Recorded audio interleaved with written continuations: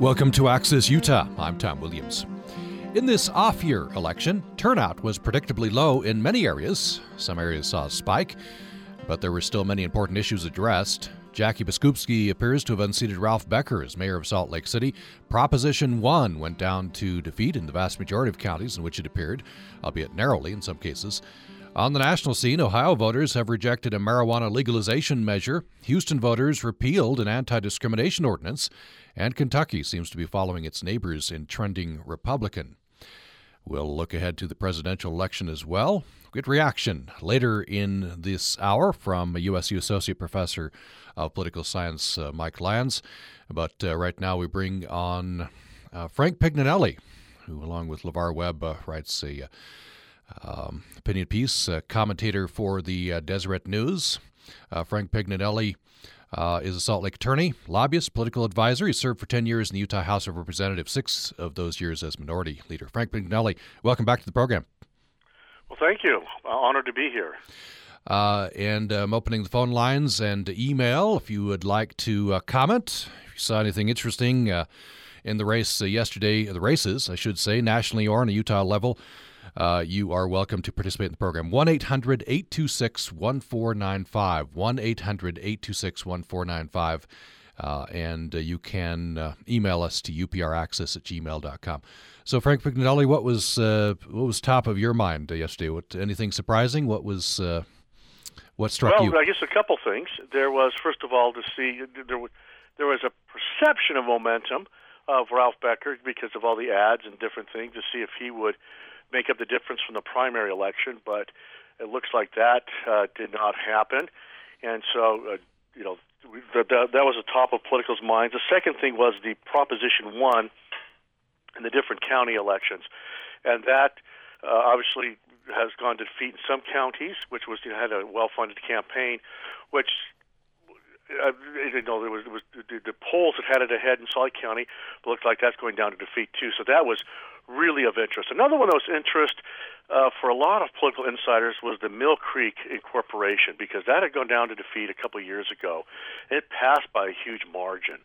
And so you kind of throw everything into the mix about these results, and for some of us, it pretends that politics is changing somewhat in Utah, and because reflecting changes in technology and changes how elected officials interact with their constituents and things like that. So that's why I found it absolutely fascinating. I'm one of those sick, demented people that stayed up all night watching the returns. Yeah. Well, we're glad you did. So what do you think is changing? I wonder if you could expand on that. What is the trend? Well, I think there's a couple things happening. That is, and I love to reference Donald Trump. And one of the things that I've mentioned to people is that Donald Trump and Jackie Biskupski have absolutely nothing in common. I mean, you can't think of two different people, but they both have figured out that when there's angst with their target audiences and how to tap into that. A year ago, no one gave Jackie a shot. No one gave Donald Trump a shot. But they could sense something was out there. And Jackie Biskupski, to her credit, said, "I think there's problems with Ralph Becker's relationship with the voters." And every political expert said, "No way, Ralph gets reelected by huge margins, because his politics are what Salt Lake City wants, what he's accomplishing in terms of whether it's the bike lanes, the environmental policies. That's everything that's all about Salt Lake City." But she was picking up something that no one else saw. And she maintained that drumbeat. The election was all about Ralph and whether the people wanted Ralph's style of leadership back again. And when they tried to shove it back to, do you want Jackie or not, she was very successful in pushing it back. So this election was all about style. And when I'm talking about changes in politics, Becker had a full campaign, on television. I mean, he bombarded the airwaves, and it didn't mean anything. That's kind of like what's happening with Trump. Trump doesn't have any commercials, really, and yet he's succeeding because of the 21st technology. Jackie Biskupski was really good in the social media, pushing it out, was really good in being able to maintain a personal contact with the voters, and didn't really rely on television. She had some commercials at the end, I think, just to show that she was still around. So that is a big difference, because it's always always been traditionally the case that whoever dominates the television airwaves prevails in the election, and that's proving to be the that's changing both in Utah and across the country. The other thing that's becoming more and more important, and I think it's especially important with social media, is the messaging. And I think that's why Prop 1 had some problems, because the messaging, while it was very nice and you had the beautiful parks and the nice sidewalks, there wasn't overcoming the taxpayers' angst of, aren't I already paying taxes for this, or concerns they may have where the money is going. And then, of course, with Mill Creek, the Advocates for City and Corporation did a great job of messaging there. Now, messaging has been around for politics for 5,000 years, but with 21st century technology, you have to figure out how to use it, and it's becoming very apparent those who are mastering social media are winning elections. So do you do think that's the future? I mean, the Obama campaigns famously were micro-targeting, using the new technology. You're talking about social media. Where is that going to go? Donald Trump is pretty much dominating the presidential elections because of his Twitter account. Mm-hmm. So he doesn't have commercials. He barely has a field staff, but yet he is dominating because of what he is saying and how he's saying he's tapping into it. It's not even offering anything of substance, but it's how he's messaging it. And I'm not necessarily saying that that's the surefire record of success, but what it is saying is it's upending politics as usual, where it's always been, at least for the last 50 years, who dominates the airwaves. I mean, you still have to have that component, but it's obviously the case now that you can have high approval ratings but not have a connection with the voters. Mm-hmm. And that's what we're seeing.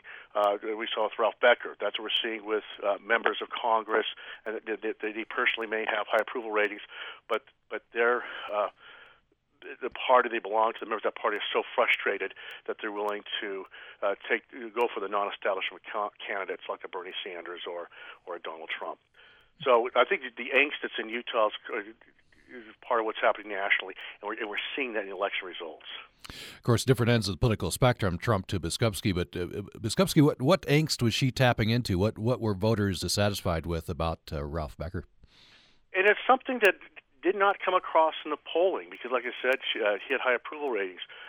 When I started to see people who had served with Ralph take such a strong stand against him, and some of these community leaders who had benefited from his administration, what it was is that a couple things. It was all about him, either his inability when he would speak to groups of voters to communicate, whether the concern that they had or excitement of what was happening in the city, because the city's doing very well, but he was unable to communicate that, and his administration was unable to communicate that. The second thing is they felt like the administration was unresponsive, even though, again, as I would say, to all the wonderful programs the city has, there was just they felt that the mayor and his administration were unresponsive. So there's a real disconnect between what was happening in the city and with the voters, and you had some real personal feelings. A lot of community leaders felt like that they had been dismissed by the mayor or by his administration, and that was percolating. It had been percolating for some time. It just wasn't coming up through the traditional research, and because I have to tell you, there were some strong feelings. The election was all about Ralph. It was not about, there's people who like Jackie, but it was all about him. Mm-hmm. And he could not move it off that topic, which, in my opinion, supports the fact that there was something that the majority of Salt Lake City voters did not like about his leadership style. You could tout all the accomplishments, and they weren't budging. Part of it, I think, was him. Part of it, I think, was something that it was unavoidable, which is we see happening at a national level. That is just a frustration by citizens with their government. And so I guess the incumbent is not going to do very well under that situation. You've connected, Salt Lake mayoral race with this satisfaction, this angst that Trump is tapping into. Do you think that angst was going back to Trump in the presidential election? Do you think that's going to be determinative come next year when people actually start voting? I think the smart incumbent's going to have to figure out that if they're sitting on a high approval rating, that's no longer a guarantee that they're going to have an easy ride. That they're going to have to figure out, okay, what what's my relationship with my constituents? What are the problems that could happen? And I still think incumbents could do well, but they just have to take the next step of, okay, they may approve of my job, but is there a connection there so that if there is a stumble like the Becker had with the police chief or something like that, that we can that's a bump instead of a mountain to climb over. So approval ratings are no longer a strong guarantee of reelection. You have to look at it. But on the other side, also means that if you have low approval ratings, that then that may not necessarily indicate that you're going to have a tough, really tough road to reelection. It just may be they may not like you, but they may feel like they have a connection with you. Mm-hmm. So that's changed. I think the other thing that's changing too is that this to me was a signal there was a problem with the Becker campaign. And you see this happening from such a lot of federal campaigns. They're all so worried about what the financial reports are going to say. And for example, I was a lot of people receiving calls in August, early August, it might have been late July actually, because Becker wanted to have a strong report on the financial report there, and pushing for contributions. And my thought was, I wouldn't worry so much about what the 15 people who actually follow this care about the financial contributions. You got to worry about your primary election. So it was indicative they were more worried about what was showing in the financial report than what was happening in the messaging. And you see that happen so much in politics. They're so worried about what they're reporting financially that they've lost sight of the messaging. And I think that has to be changed, too, for successful candidates. Yes, they need to raise money, but they need to be less focused on what the half dozen politicos are saying about their fundraising and more worried about their connection with the constituents, because 99% constituents could care less about how much money is in the bank at a financial reporting period. As we look forward to the presidential election, maybe some elections in Utah, and maybe connecting this back to the election that we just had, you could make a case that issues aren't as important, at least in the primaries, presidential primaries. Trump's all over the place, and his opponents are trying to hammer him on the fact that he's flip-flopped and he's changed his position, but he seems to have tapped into this angst, as you call it. Is that what this election is going to be about? What it is you're right. They know that Donald Trump or Ben Carson are absolutely clueless, and they really are. I mean, you listen to them, but first of all, they're fun to listen to. For different reasons, they are fun to listen to, which I think that's part of it. The other is that they know that the people who spew off the facts and figures, but there is a lack of confidence in our government and social institutions right now. So having that government experience means absolutely nothing. And so you're right. It's the deep policy discussions are not resonating because there's a lack of trust saying, well, you may know all about this, but were you part of the problem? And I believe there's a lot of factors. I mean, our economic rebound is not as great as is traditionally after a recession. And there's a real frustration level that Congress and state governments are not reacting appropriately to what should be a stronger economic rebound. I think also it's just great societal changes that are happening. And so your traditional expertise in policy means absolutely nothing in the political battleground. It's more of, are you connecting? And so I think when Trump calls people stupid, it's resonating. Because all these smart people with these wonderful degrees, they can't seem to figure out our economics or our international affairs. They keep on getting it wrong. So that is tapping. Does it eventually succeed for Trump? We probably not. What I'm saying with Jackie is, Jackie was very policy-oriented. She said, I want to pursue some different programs. But you got to remember, look at Jackie Biskupski and Ralph Becker. There is almost no difference policy-wise in terms of their politics at the legislature, their politics of things for nationally. It was all about style. And remember, Ralph Becker is not some crazy lunatic jerk. He's a very nice guy, very easygoing. It's impossible to despise Ralph Becker, but it was a leadership style. It was a conscious decision by Salt Lake City voters. They did not want his leadership style. So, it may not have been based on policy, but it was a conscious decision. And you can't say that Biskupski dominated because of the airways or anything like that. No, she was able to say, I know you want to change. I'm offering that change, and they scooped it up.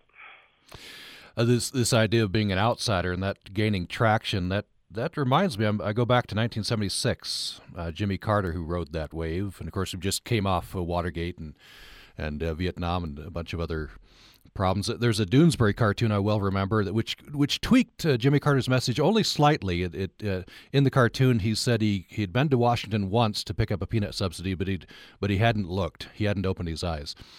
So I wonder, is there a parallel? Do you have to be an outsider to win in this, in the next year's elections? I think you have to portray yourself as an outsider, or you have to portray yourself as not part of the problem.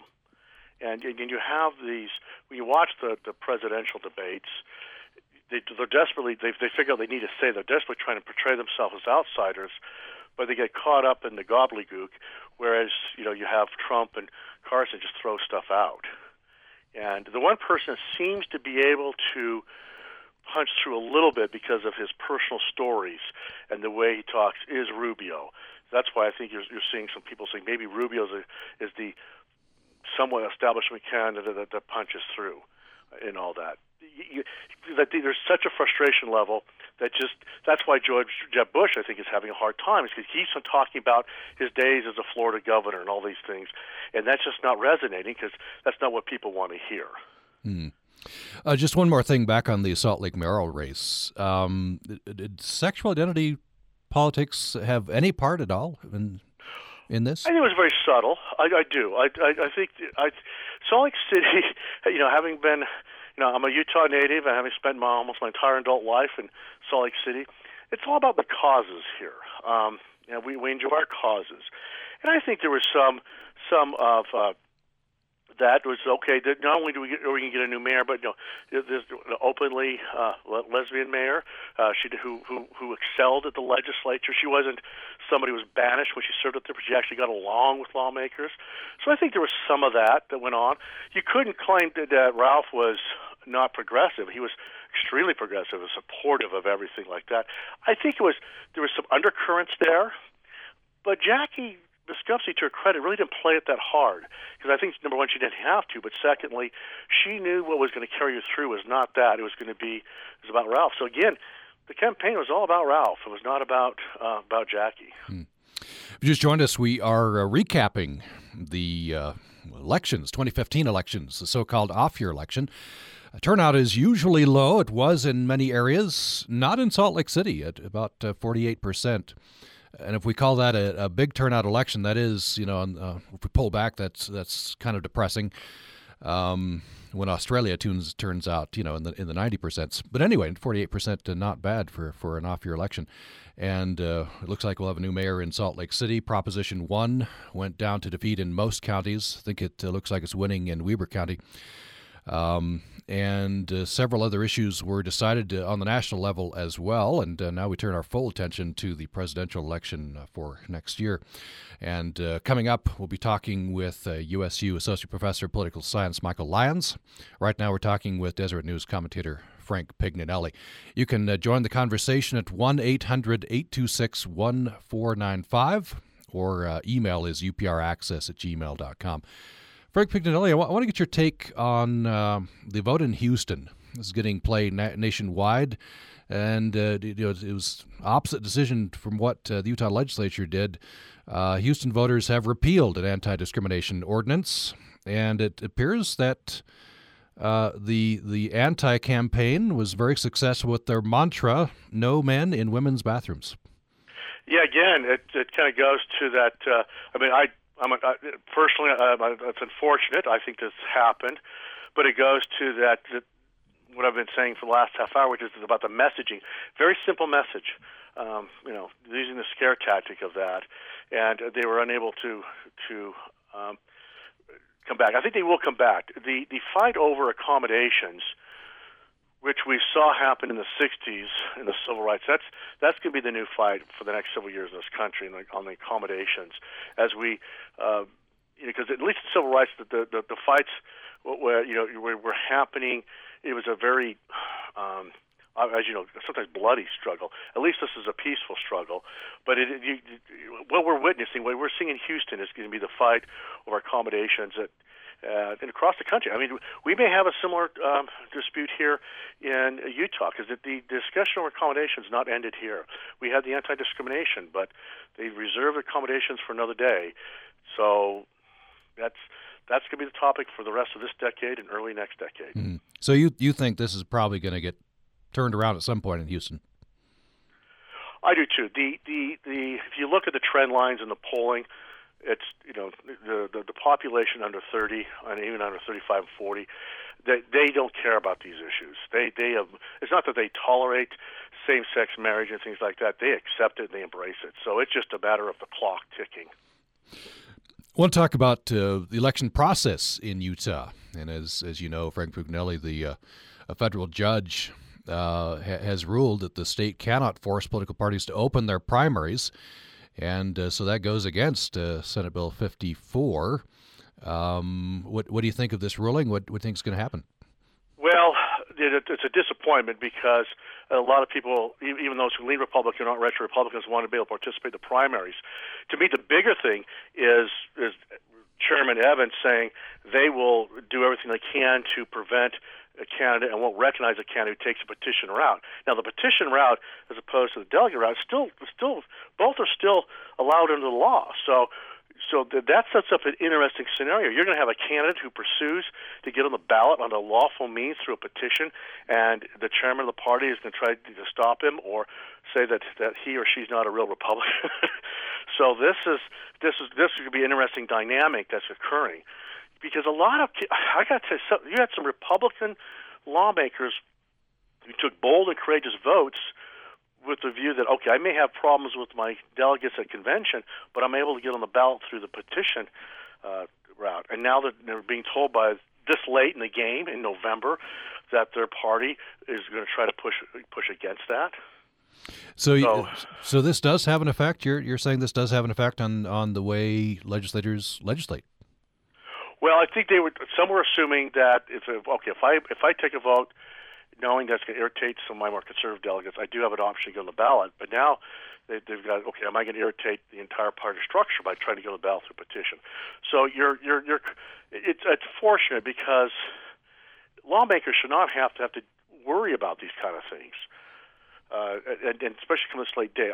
I'm just a firm believer that SB 54 passed. It was challenged, and why do you want to create problems for members of your own party this way? I don't see why Chairman Evans is doing this, other than to satisfy the delegates. Judge Newfer, his part of his rationale was the First Amendment grants freedom of association. He cited, for example, the Constitution Party has 4,000 members in Utah, and if the party was forced to open its primaries to some 600,000 unaffiliated voters, that would damage their freedom of association, would skew, of course, maybe their results. Of course, on the other hand, the Republican Party, their primary is the de facto election. Sometimes that's probably impetus behind this drive to open the primaries. Which is why I get frustrated with the judiciary, because it's not, in my opinion, it's not a practical. When you had the Supreme Court decisions of the 1960s. They said the Democratic primaries in the southern states were the de facto elections, and therefore you had to open them up, especially to people of color, to participate. In my opinion, when you have, I don't begrudge Republicans for doing well in Utah, but I do believe where you have primaries are essentially the de facto general elections, they should be opened up so that people can participate in them. I want to talk. I wish Judge Newsom was a little more practical on that. It seems like Chairman Evans is holding a hard line on this. He's, as you said, threatening to sue. I want to talk about the death penalty. It was remarkable to me. I've followed, death penalty arguments for years, and Republicans at the legislature are now expressing concerns about the death penalty. One prominent Republican said that his views up on the Hill are evolving, was the quote on the death penalty. And I've heard this before. You've heard it before, okay. Because of the cost, and it does. It's very costly to have a death penalty imposed. Maybe 10 or 20 years worth of appeals, and overturning the DNA. But I'd be shocked if it was repealed anytime soon here in Utah. Mm-hmm. This is Senator Madsen's quote. I'm quoting, this is Fox 13. There's some new aspects of reality that I've become aware of that have led me to take a different look at this issue. And so, I'm not sure exactly what new aspects of reality he's talking about, but it seemed to be there was a bit of a shift. But you're saying... Well, there is. I think what's happened in the legislature, it's a good thing. What you do is you have a bunch of conservative and oftentimes libertarian lawmakers who are saying, okay, what's in the best interest economically for the state? What works? And so that's why you had some changes to the justice system last session, because it's like saying, okay, we can pound our chests all we want about these mandatory sentences for drug violations and things like that, but we're not rehabilitating anyone. All we're doing is warehousing them. So to the credit of these lawmakers who are saying, it may make great rhetoric, but it's not accomplishing our goals, that's what I see happening up there. You see them questioning all the buildings that are being placed on the campuses, saying, is that a good return? Those are all really important questions. And they're applying that to the death penalty, which is, are we getting any type of return for all the expenses that it's costing us? Mm-hmm. That's just such an emotional question, though, that I tend to believe in Utah, the emotional will outweigh any type of economic analysis. What do you think is going to happen with potential Medicaid expansion? Seems like a lot of Republicans are really digging their heels in against the governor. Yeah, I actually think it's going to get done, but it's not going to get done with what's been proposed. You do have some economic sectors of the healthcare industry that really benefit under Medicaid expansion. And I do think you're going to see a proposal, may not be in the 2016 session, possibly the 2017 session, that taps into those so that you satisfy the concerns that the conservatives in the House have about an ongoing state obligation that's always increasing, and that's a legitimate question. But it also takes care of the hole in the coverage. I actually think they end up doing something. There's a lot of talk up there. When you're up there as much as I am, there's a way to do this. It just, do you have the courage to kind of take on some of these entities that are going to benefit? And I actually think they will do it. Finally, I know we need to let you go. It's a year away, the presidential election. Never too early. Never too early. And it's been going on for at least a year. That's depressing. Who are the nominees, do you think? Well, on the Democratic side, I think it's probably a slam dunk, but... Yeah, I think it's a slam dunk if, and that's always the big capital I, capital F, if the Justice Department ends up not doing anything on the email stuff, it's a lance. He really takes it. If they take action on her, I don't know whether it's indictment or whatever, it could be a stumbling block for her, and you may see the reentry of Biden or something like that. Mm-hmm. Nationally, I made a prediction in my column that no one could predict. This was 6 months ago, and everyone poo-pooed me and said, "Oh no, it's Bush. It's going to be Bush." You could still, if Bush has a machine, if he can just hold on, he might be able to grind it out in the Super Tuesday primaries in March, when Carson and Trump ultimately collapse. But the name I keep on hearing more and more is Rubio. Mm-hmm. So you think Rubio's got a shot?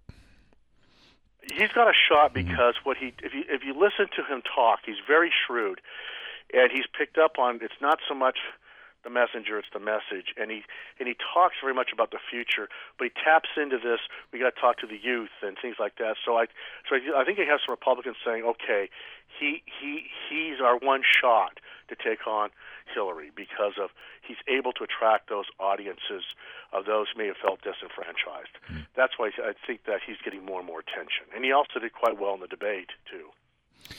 Well, we'll leave it there with Frank Pignanelli. We know you have to let you go. Deseret News commentator and long time on the scene in Utah. A former member of the Utah legislature, who was a minority leader there.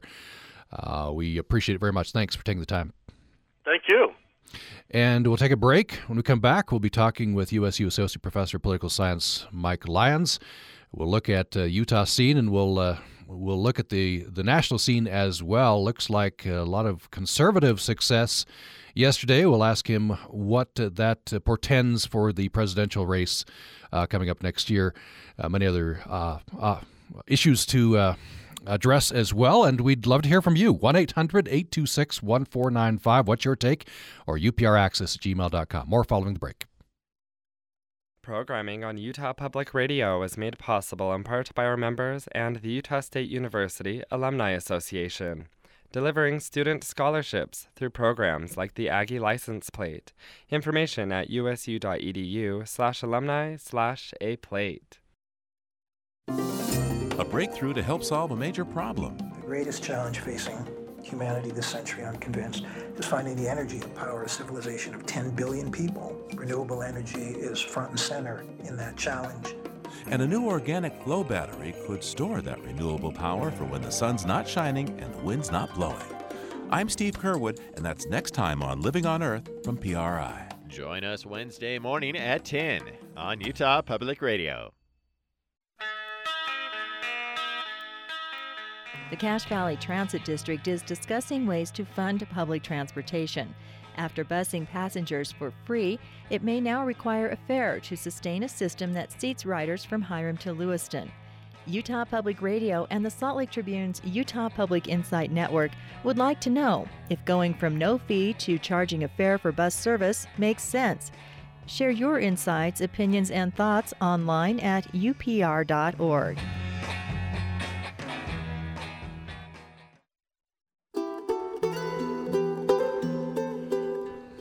You're listening to Access Utah. I'm Tom Williams. Thanks for tuning in today. Of course, we had an election yesterday, and it's the so-called off-year election. Odd year, and it's just before the presidential election next year, but several significant results. One in Houston, for example, that we've talked about. Houston voters repealed an anti-discrimination ordinance. Kentucky seems to be following its neighbors and trending Republican, the neighbors in the south there. Ohio voters rejected a marijuana legalization measure. And we're looking ahead now to the presidential election as well. We welcome in now Michael Lyons, who is USU Associate Professor of Political Science. Welcome back to the program. Welcome to be with you, Tom. So I don't know if anything in Utah that stood out to you before we turn to the national scene? Well, the mayor's election in Salt Lake City was certainly a landmark. And I think it will catch the attention of the rest of the nation. And it drives home how different Salt Lake City is than the rest of the state and how different it will probably continue to grow. Mm-hmm. I want to get your reaction to Judge Newford's ruling validating Senate Bill 54, at least part of it. He's saying that freedom of association trumps the state's right to control elections. And so he's agreeing with the Republican Party that their primary should be able to be closed. Well, I am a vigorous supporter of the First Amendment, so you're not going to see me quarrel with a decision that upholds the right of free association. I was listening to the program as I drove up to the studio, and I do agree with Mr. Pignanelli that some of the practical consequences of this are unfortunate. Mm. You mean in how legislators act in the legislature, for one? Well, in a variety of ways, yes. I wish we could all hop in a time machine and rewrite the First Amendment and parts of the Constitution to account for the role that political parties play in elections. It's probably the biggest oversight in the Constitution. And other nations have regulatory structures for things like political parties. Not that I'm suggesting that the First Amendment isn't terribly important, but, the First Amendment sometimes leads to unfortunate outcomes. Mm. I was reading some things about Fred Thompson, former Tennessee senator. Of course, he died recently. And I was reminded in reading, I'd forgotten this, that he got into that presidential election in September, the year before, which this year would be, Joe Biden was contemplating something like that, and he decided it was too late. It just seems like the presidential election stretches longer and longer. Well, I'm not convinced on the Republican side it is necessarily too late for Mitt Romney possibly to enter. Not that I have any reason to believe he will, but someone with that level of name recognition who could raise that much money quickly. It's not too late for Jeb Bush to get in the race. That was a joke, Tom. Yes. Yeah. Very sad. Very, very sad, but true. It's. I wouldn't say it's wide open on the Republican side right now. I think Marco Rubio clearly is the favorite to win the nomination for a variety of reasons. Jeb Bush might come back to life at some point. But what I find most remarkable is the fact that two political outsiders with no governmental experience in combination are winning about 40 to 45% of the support in polls, and they've done this month after month now. Talking about Donald Trump and Ben Carson. Yes. And granted, the polls now are very poor predictors of nomination outcomes. It's just too soon. And things change radically. At this point, Rudy Giuliani was, well, maybe not at this point, but in 2011, Rudy Giuliani was a very strong contender for the Republican nomination. And, things move very rapidly once you get to Iowa and New Hampshire. I don't expect either Carson or Trump to have any legs coming out of Iowa and New Hampshire. But the fact that these two people with those kinds of credentials are capturing so much support reflects a very, very high level of antagonism towards Washington, D.C., disillusionment with the performance of the political system. And this is nothing new, but the level of intensity has grown to unprecedented levels, at least in the post-World War II era. Is this isolated on the Republican side, or is Bernie Sanders tapping into the same Bernie Sanders is tapping into exactly the same thing. And I seriously doubt that a year ago very many commentators would have predicted that Bernie Sanders would have the traction that he has acquired. He's not going to wrest the nomination away from Hillary Clinton unless there is some profound scandal or some other unforeseen thing that turns up. But it is an indication of how disillusioned the American public is. And one of the things I would like to know about the election yesterday is what the national turnout levels were and where turnout was high and where it was not high. It appeared to me that it was fairly high in Ohio with that marijuana measure on the ballot, and we see ballot propositions like that produce high turnout. And again, even voting against something like that is a sign of dissatisfaction with government. It's participating in government, circumventing the normal process. And when you give people opportunities to do that, you see turnout spike. And I think turnout was probably quite low elsewhere, and therefore the results probably tell us very little. But I really need to see those turnout figures and compare those turnout figures with the turnout figures from 2011 or 2013. Mm-hmm. So if there is this big outsider dissatisfaction with government, is that going to favor just about any Republican opponent to Hillary Clinton? She's the ultimate insider. And Marco Rubio, for example, he's a senator, but he's more outsider than Hillary Clinton. Right. Marco Rubio's in a position that is somewhat comparable to Barack Obama in late 2007. And, yeah, he's barely set foot in the Senate at this point. And he is Latino, and he is young, and he has a fascinating personal story, and he's articulate. And so I see him as somewhat of a Republican variation on Barack Obama, and potentially a very strong candidate who could tap into this anti-Washington resentment, even though he's a member of the Senate. And you're right, Hillary Clinton, no one symbolizes government as it always has been for the last 30 years more than Hillary Clinton does at this juncture. So it's a difficult race for Hillary Clinton. The one thing about Marco Rubio is that he is not well vetted at this point nationally. And when you have a relatively inexperienced candidate like this on the national scene, usually there are significant mistakes. Usually there are revelations yet to come.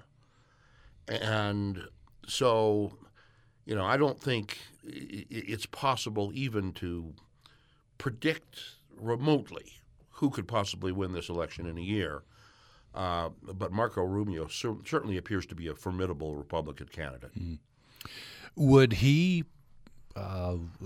make a dent in the advantage? Seems like a clear advantage the Democrats now have with the Latino population. That's a fascinating question, and I would really like to hear what Latino political scholars or political commentators would have to say about this. Cuban Americans and Mexican Americans and Central Americans do not necessarily have that much in common. And this is a wide open question at this point. My guess is that being Latino will probably help him, but it's also going to hurt him. There's racism out there. I think there's more racism than a lot of commentators are willing to acknowledge. I've seen a national comparison of the vote for John Kerry in 2004 with the vote for Barack Obama in 2008, and it's astonishing how many counties in the United States gave John Kerry 5 and even 10 percentage points more of the vote than Barack Obama got in 2008, and it's very hard to explain that other than on the basis of race. So I think that there is some racially oriented, sadly, racially oriented anti-Latino vote out there, and conceivably in states like West Virginia or Ohio, possibly even Pennsylvania, this could surface. So I'm not convinced that being Latino is Marco Rubio's strongest suit. I think it's his youth and the fact that he can depict himself as an outsider. It seems like for, the last several election cycles, Republicans have done very well. But the conventional wisdom is that the Democrats still have an advantage, structural advantage, in the presidential level. Yeah, there may be a slight structural advantage for the Democratic Party. There's a lot of cross-currents here. On social issues, the electorate is clearly turning towards positions that are more liberal, gay marriage, marijuana legalization being two prominent examples. We're even seeing a fair amount of movement on gun control. But the Republicans have been much more successful at tapping into this anti-Washington, anti-government sentiment that overwhelms almost everything else out there. And, as I often say, I think we are still reacting to Ronald Reagan famously pronouncing that government isn't the solution, government is the problem. And bit by bit, voter belief that Reagan spoke the truth with those words has eroded support for the Democratic Party and strengthened the Republicans. And the Democratic Party, Hillary Clinton in 2016, has to make a case for government. Why is government necessary? Not perfect, but necessary and beneficial. And I haven't seen the Democratic Party do that. Something else about the Democratic Party is almost all the prominent leaders in the party are in their 60s and 70s at this point, including Hillary Clinton, Nancy Pelosi, Joe Biden. Barack Obama is the only exception. So who is the one conspicuously successful Democratic politician in the United States since Bill Clinton? And that's Barack Obama. And when Bill Clinton was successful, Bill Clinton was young. And the Democrats need a new generation of leadership. It's going to be a difficult election for Hillary Clinton. I want to get back to this angst, this outsider angst with government, anti-government feeling. But it almost seems to be a self-fulfilling prophecy. We don't like government, so we send people who are going to hold to their promises to change. This is what Ted Cruz talks about all the time. Exactly. Hold people accountable. Don't make promises you're not going to keep. And purity is the mantra. Then yes. you can't compromise, and therefore you can't get things done, and it's just a self-fulfilling loop. I think that's spot on correct. And it works very strongly to the advantage of the Republican Party. You elect people like Ted Cruz and Mike Lee, and their purism makes government much less able to make decisions, to confront issues. And so voters become progressively more disgusted with government, and so they elect more people who are even more pure.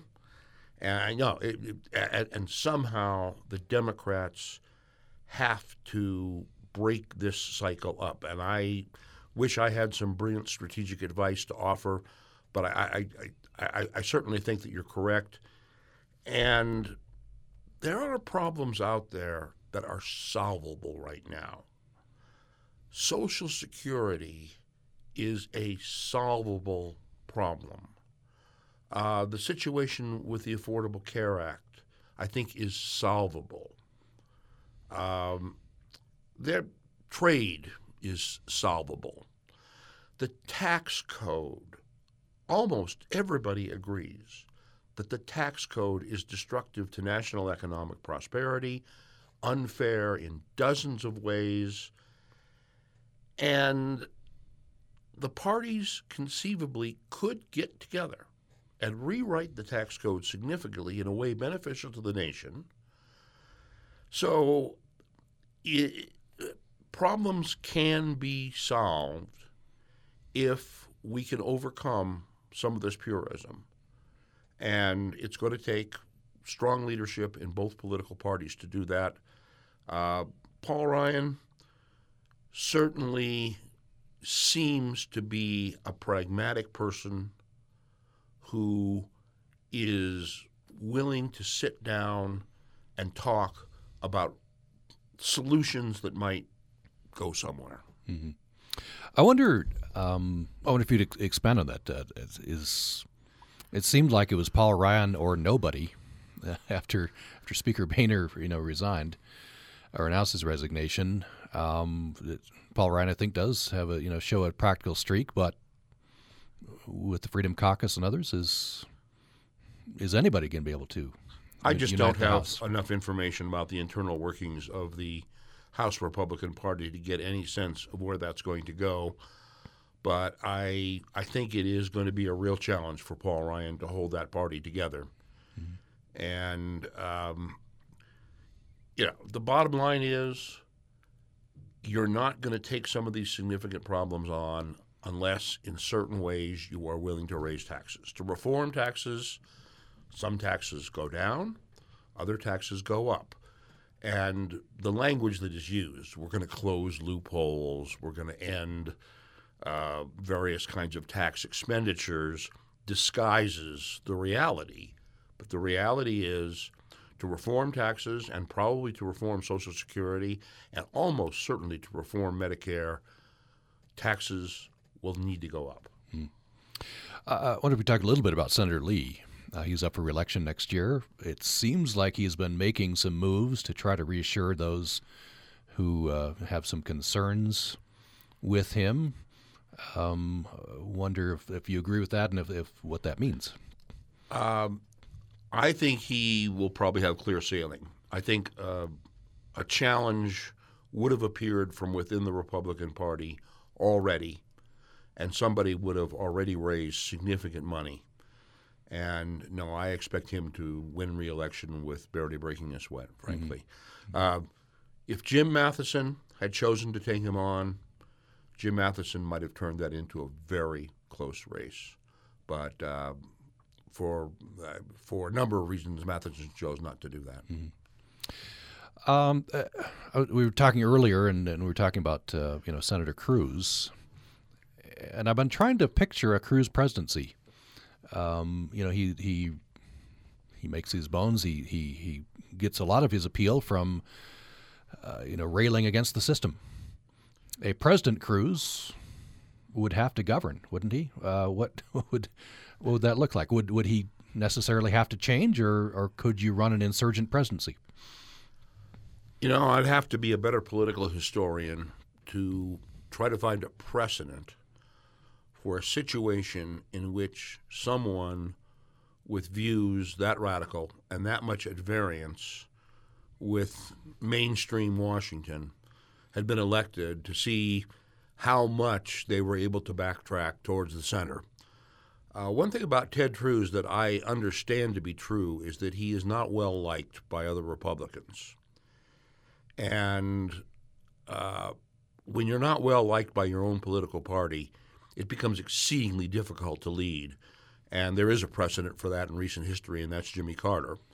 And frankly, some of Barack Obama's difficulties in his first term stem from the fact that he did not work closely with other Democrats and was not regarded warmly on Capitol Hill.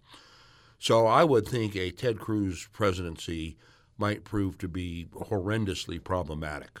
Mm-hmm.